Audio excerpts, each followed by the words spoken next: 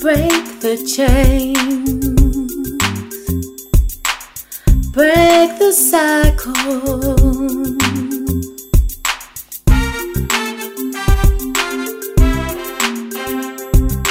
Bringing to you Sade's World Short Story Podcasts. We want to tell you a story, listen and enjoy. Stories from African writers.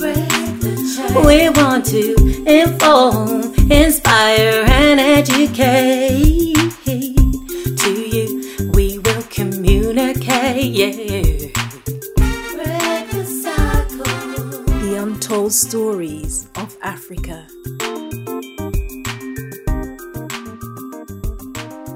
Chika, hello and welcome to Sade's World Short Story Podcast. Thank you, Sade. It's not really an interview, it's more of a sort of chat writer to writer. Starting with your story, Possessing the Secret of Joy, is there anything you'd like your listeners to know about this story? Do you know, Sade, I haven't read that story since I wrote it. I mean, I haven't reread it, so you're going to have to. You're a bit like me. What is it about? I'm sorry. I'm exactly like that. I'm one of those people that when I've written something, it's done, it's dusted. People come up to me and go, "You wrote that?" And I'm like, "Really?" And they quote things back to me, and I'm looking at them blankly, thinking, "Don't remember." Okay.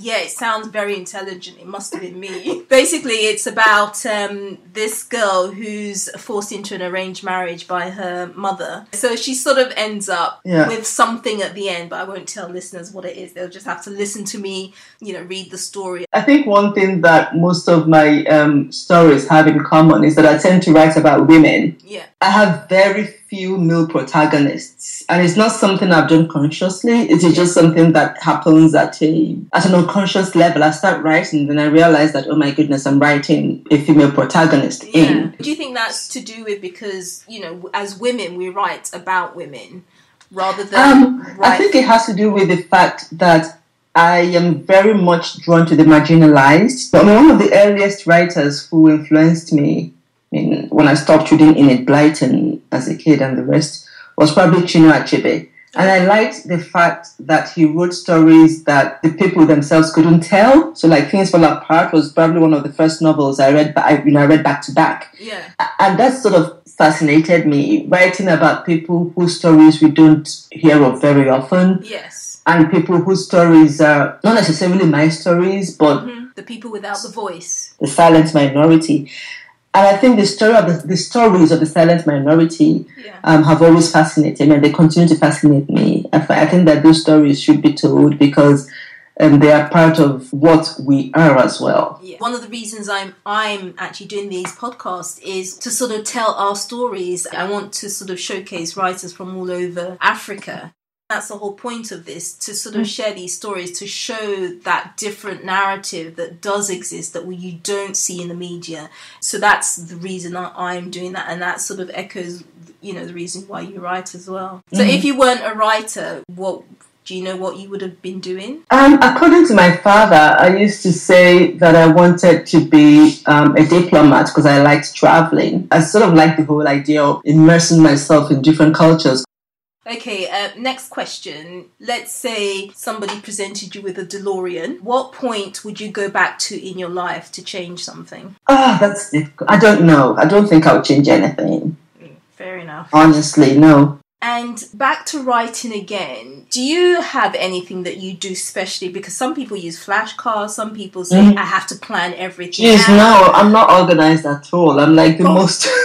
I am so glad you said that. The most creatively disorganized person ever. I'm exactly like that. Yeah. So do you sort of prefer writing on pads and paper, and then once...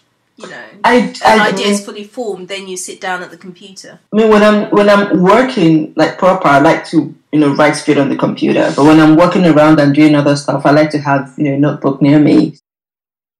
Just to round this up, do you have any advice or pieces of wisdom that you would like to share with any potential sort of writers out there that are thinking of this as a career choice? Well, I think you've got to be persistent and you've got to really, really want it. And you have to be prepared for the knocks. You know, I mean, some people are really lucky and their first book does well and the second book does well and the third book, and they're, up there with the stars. For the rest of us, you have to work really hard and you're going to have some ups and downs, and you have to accept the rejections with the successes. Don't take it personal. I agree with that. And as a final question, because I love film, if there was one of your stories that you would love to see as a movie, which one is it? Jeez, I tend to remember my novels more than my stories. So I'm going to choose a novel. Which novel?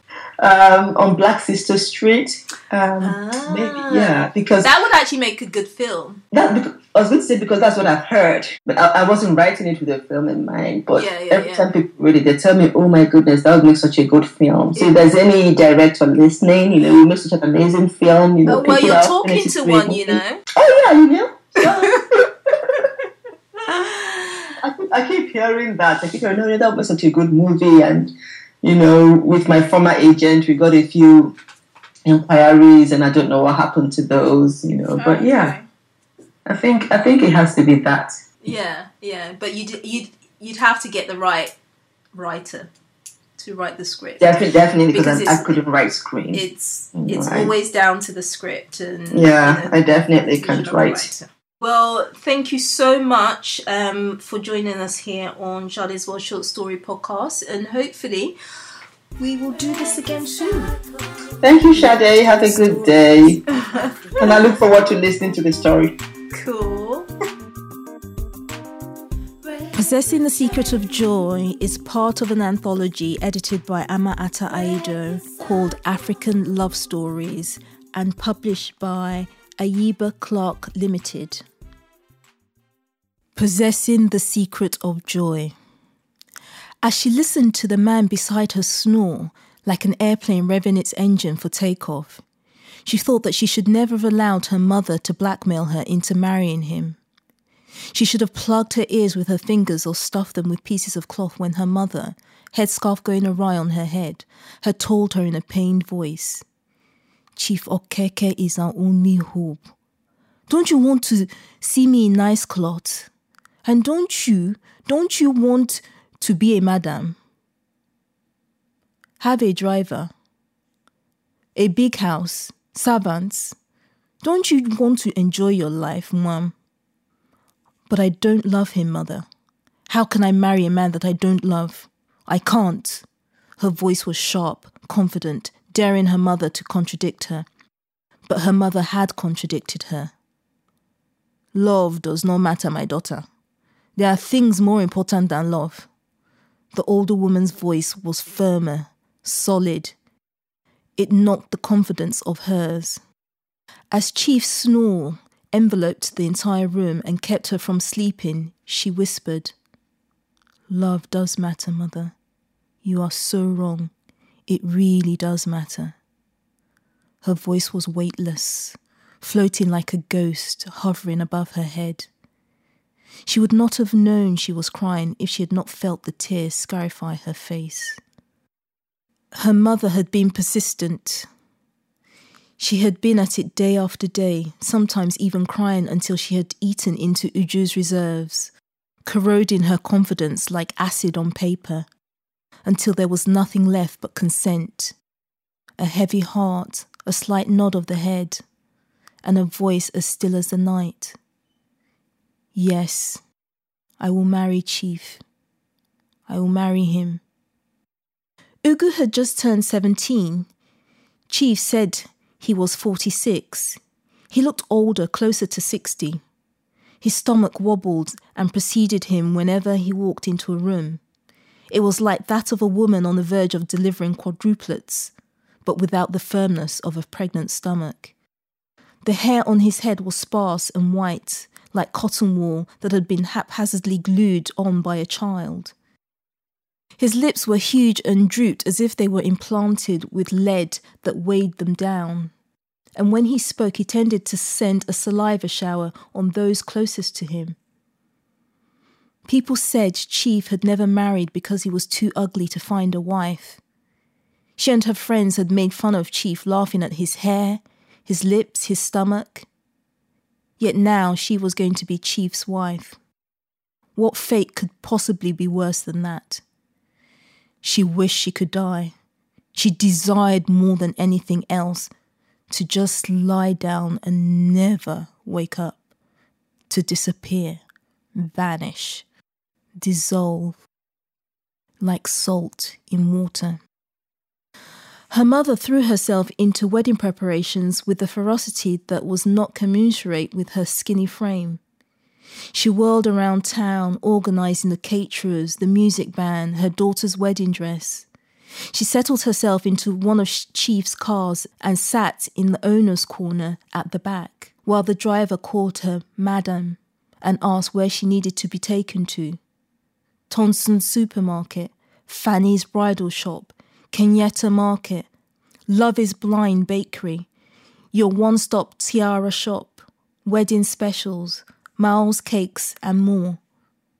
She always came back, a huge smile on her face, her eyes shiny with the newfound wealth, and her mouth full of praises for her daughter who had made the right choice.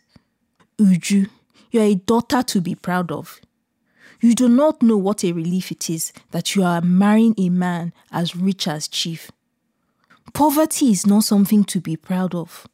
Afufu Ajoka. Uju knew all about poverty. She did not need to be told. She was the only child of her widowed mother. Her father had died when she was 7, and all she remembered of him was a man as skinny as an Inzaga masquerade dragging a battered brown briefcase out of the house every morning. When she tried to remember his face, she found that she could not. He was like an old Polaroid picture, defaced, effaced, without a face. She tried to recollect his voice, but no matter how tight she shut her eyes and searched the crevices of her mind, she could not call up a voice. Her mother told her that he had been a quiet man. When he died in a road accident, the bus he was travelling in had been driving too fast and had hit a pothole, causing it to turn over and kill every passenger in it. His family had blamed the widow for killing their brother. A prophet has told us that he saw you in a vision chasing Papa Uju with a sharp knife, his older sister announced. How could she have had a hand in it? The widow protested, crying. The roads were full of potholes which she did not create. The witnesses said the driver had been going too fast. How was she responsible for that? Her voice was weak and hoarse from crying, but her protest could not stand up to the prophet's believed infallibility. Supervised by Uju's uncle, her father's oldest brother, Uju and her mother had been sent sprawling out of their modest 3-bedroom flat in New Layout to a less modest 1-room Face Me I Face You flat on Obiaju Road, their property trailing behind them like unwanted children. The only things the widow had been allowed to take out of the house were her clothes. Uju's clothes and the deceased's battered suitcase which had been discovered at the site of the accident. The lone survivor of the tragedy. Sometimes Uju took down the suitcase from her mother's wardrobe and smelt it to catch a whiff of her father, but it just had that peculiar odour of old leather. Uju knew how her mother had had to borrow money from a woman's cooperative to start a petty business selling dandy chewing gum and sachets of milk and Omo detergent in her kiosk, which was not actually a kiosk but a wooden table set up in front of the house, right before the gutter which stank of urine and dying lives. Godfrey, the bachelor carpenter who lived in the same compound as they did, had knocked up the table for her at a really cheap rate. Nibbly rate, he had said, showing off his buck teeth as he smiled, his eyes taking in Uju's developing body. resting on her breast until Uju's mother had asked him in a voice as cold as a Harmattan morning if the rates included ogling the neighbour's daughter. Uju remembered the days when all her mother could afford to give her for lunch was abacha, slices of cassava soaked in water, and on lucky days eaten with some coconut. She could never forget the day her mother told her she had to quit school as she could no longer pay her school fees. She had to help her mother out at her added business of selling akara and fried yam beside her kiosk. As Uju wrapped up food straight off the pan for customers, she knew that at the back of her mother's mind lurked hope that one day one of their richer clients would notice her daughter and ask for her hand in marriage. So she knew that Chief's proposal was an answer to her mother's constant prayer. She almost hated her mother. No matter how much Chief gave her, Uju could never forget being poor. It was inscribed on her, like ichi marks on an elder's face in her village. Osuenyi marks to remind them of their status. No matter how low they fell, they could never rub off their ichi. She sat in her new house, which reeked of luxury, but the smell of poverty never left her nostrils, and she knew that her new wealth would never make her happy. Her mother told her she prayed for her to have sons for Chief. A wife with male children has her position secured. Nothing can shake that. If I had had a son, your father's family would never have thrown me out of the house. We would not have used our eyes to see the kind of suffering that we saw. But there is a God though, and he has brought Chief into our lives. So I pray that the same God will bless you with many sons. I pray that those who laughed at our misfortune will see us blessed. You shall have sons for Chief, and our joy will be complete. Uju prayed fiercely in her mind as her mother spoke. She prayed that she would never have a son for Chief. She did not want her position crystallized. She wanted it to be shaky. She wanted Chief to find her wanting and set her free. Then her mother would not blame her for leaving her matrimonial home. On her wedding day, as Chief sat beside her looking fit to burst in his three-piece suit, she kept thinking, this man is an elephant. When Chief slid a 24-carat gold ring on her finger, the ring burnt her and she was tempted to pull it right off, with everyone watching. She was sure that the skin under the ring was welting. She cried through the ceremony, sniffing into a white lace handkerchief that Chief had bought her especially for the day, and her mother told her they were tears of joy. Uju did not tell her that the tears were gritty, like Gary. She did not tell her mother that they rubbed into her skin like a beauty scrub, breaking open her pores. At the wedding reception later on in the day, her mother danced to the music being played by the live band. She glowed in her new George wrapper, singing Alleluia, with a halo of wealth around her mighty starch silk scarf. She wriggled her buttocks to the music and came close to the new bride and enveloped her in an embrace that was so tight that it hurt the younger woman's ribs. She hugged Chief, her hands not making it around his enormous waist. That night, when the new groom undressed and rested his weight on top of his wife, she could hardly breathe and pushed her nose to the side to escape the assault of his breath. He heaved into her ears and called her name in many diverse ways. Ujum, Juju, Uje. He parted her legs and thrust his manhood into her. In, out, in, out, in. Then he let it stay there. Layers and layers of pain seared through her, and when she thought that there could be no pain stronger than that, she felt his manhood bulge and explode into a million different types of pain between her thighs, and she felt sure that this was what it felt like to be dying. Then she heard him sigh and go limp. She turned her head into the pillow, and he held her and told her she was young and she would learn, and it would get better with practice. First time is always painful, Her mother had told her that she would fly. When your husband holds you for the first time, when he makes you a woman, you will gain wings and fly and fly and fly.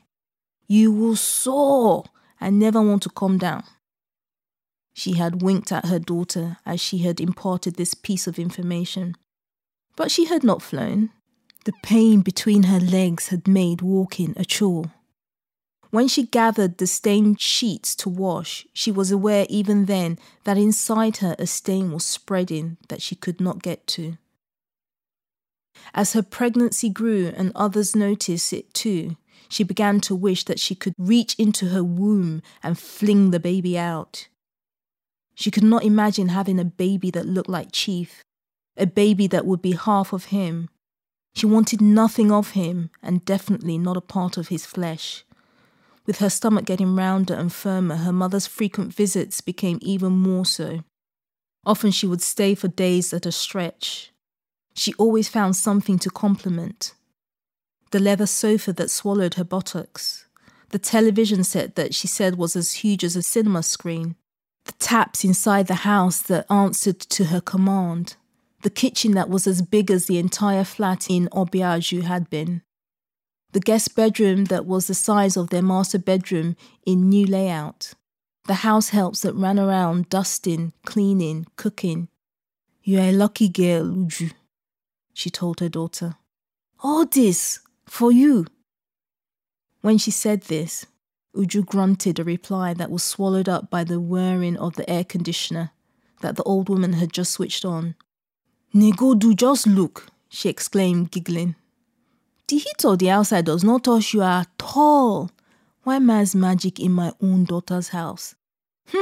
God is good, oh."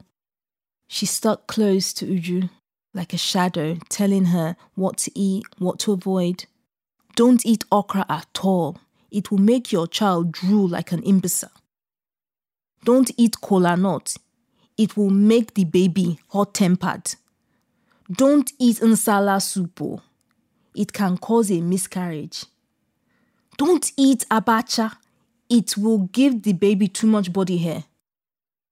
Uju listened and furtively ate okra soup and nsala soup and kola nut. She waited with bated breath for the cramps that would expel the fetus in clots of blood. But they never came. Instead, her stomach grew and her skin shone, and her husband remarked that she seemed to be getting more and more beautiful each day. "My mammy water," he called her. "My own mermaid." He rubbed her stomach. Her mother and driver took her to the private hospital on Independence Layout the day her water broke. Chief was away in Abuja on a business trip, but his name was enough to gain her entrance into one of the best hospitals in Enugu. Nurses kowtowed to her, asking, "Are you okay, ma? Is the bed comfortable, ma? Do you need anything, ma?" Uju ignored them, and her mother sailed on the attention they got, talking for the silent woman. "Get us a big room. Nurse, let her have some water. Nurse, this water is not cold enough. Does the fridge not work? Nurse, how does this remote work? Nurse, take this cup away." Her labour was long and hard. As the contractions squeezed her inside like a multitude of pincers, Uju opened her mouth and let loose a torrent of words. She shouted curses on the man who was responsible for all the pain. She cursed the baby who was dragging her into the very depths of hell. She cursed the poverty that made her marry Chief. Her mother, who sat beside her on the hospital bed, tried to cover her daughter's mouth with her palm, as if she was trying to stuff the words back to stop new ones from spewing out. "Shh, Mom, don't say those things. My daughter, it will be over. Swallow your words." The gynecologist came in and smiled at her. She inserted a gloved hand into her and said in a loud voice, 8 centimeters dilated. We should get you into a delivery room right away." Her mother looked at the doctor and exclaimed that the miracle that allowed her daughter to be attended by the most reputable gynecologist that side of the Niger. She knew of women who gave birth at home or in hospital corridors because there were no doctors to attend them. Why? Just 3 months ago, Mama Chinedu, their neighbour in Obiabu Road, had died from complications while giving birth in her bedroom. She had not gone to the hospital because the government hospital was on strike, and she could not afford the exorbitant fees charged by the private hospitals. And here was her Uju with a retinue of medical staff at her behest. God is good, Chukwuebeka, the older woman exclaimed as she followed the bed being rolled into the delivery room. When the baby came, it looked like an angry geriatric. It was bald and wrinkled. He let out a yell when the doctor, dangling him in one hand, spanked him on the scrawny old man's buttocks. The doctor laughed and said, "This one is full of life." "Hear him cry," and handed him to the new mother. "Here, hold him for a minute before we take him to be cleaned." Uju held her baby close to her breasts. She felt its heartbeat. Tat, tat, tat. Like a tam-tam being beaten by a practiced hand. She brought her face down to meet the baby's, and then she felt something. It started from the middle of her stomach, like a tiny dot of warmth, and then it fanned out like an angel's wings spread vertically and touched her chest. She felt it flutter in her chest before it settled down. She closed her eyes and savoured the feeling of being there, of smelling her baby. And then she knew that this was love. She handed the baby over to the midwife to be cleaned, and she thought, "This is mine. He is mine, all mine. I, Uju, I possess the secret of joy." She almost laughed out loud. Her legs twitched and itched to fly. When the doctor asked if she had any names for him, she said the one name that came to her. Ifunanya. Love. As she waited, counting the seconds until he was given back to her, she repeated his name, her voice soft and reverential. Ifunanya. It was as if she was saying a prayer. The end.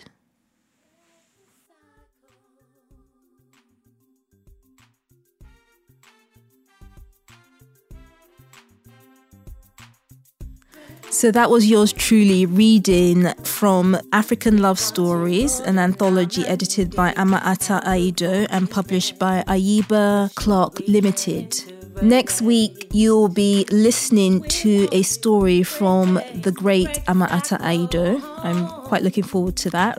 If you've liked what you've heard, then please, I keep repeating myself, like I said last week, share with your friends. The more people who hear about this podcast and who can support us, that's what we need. We need support. We need your donations.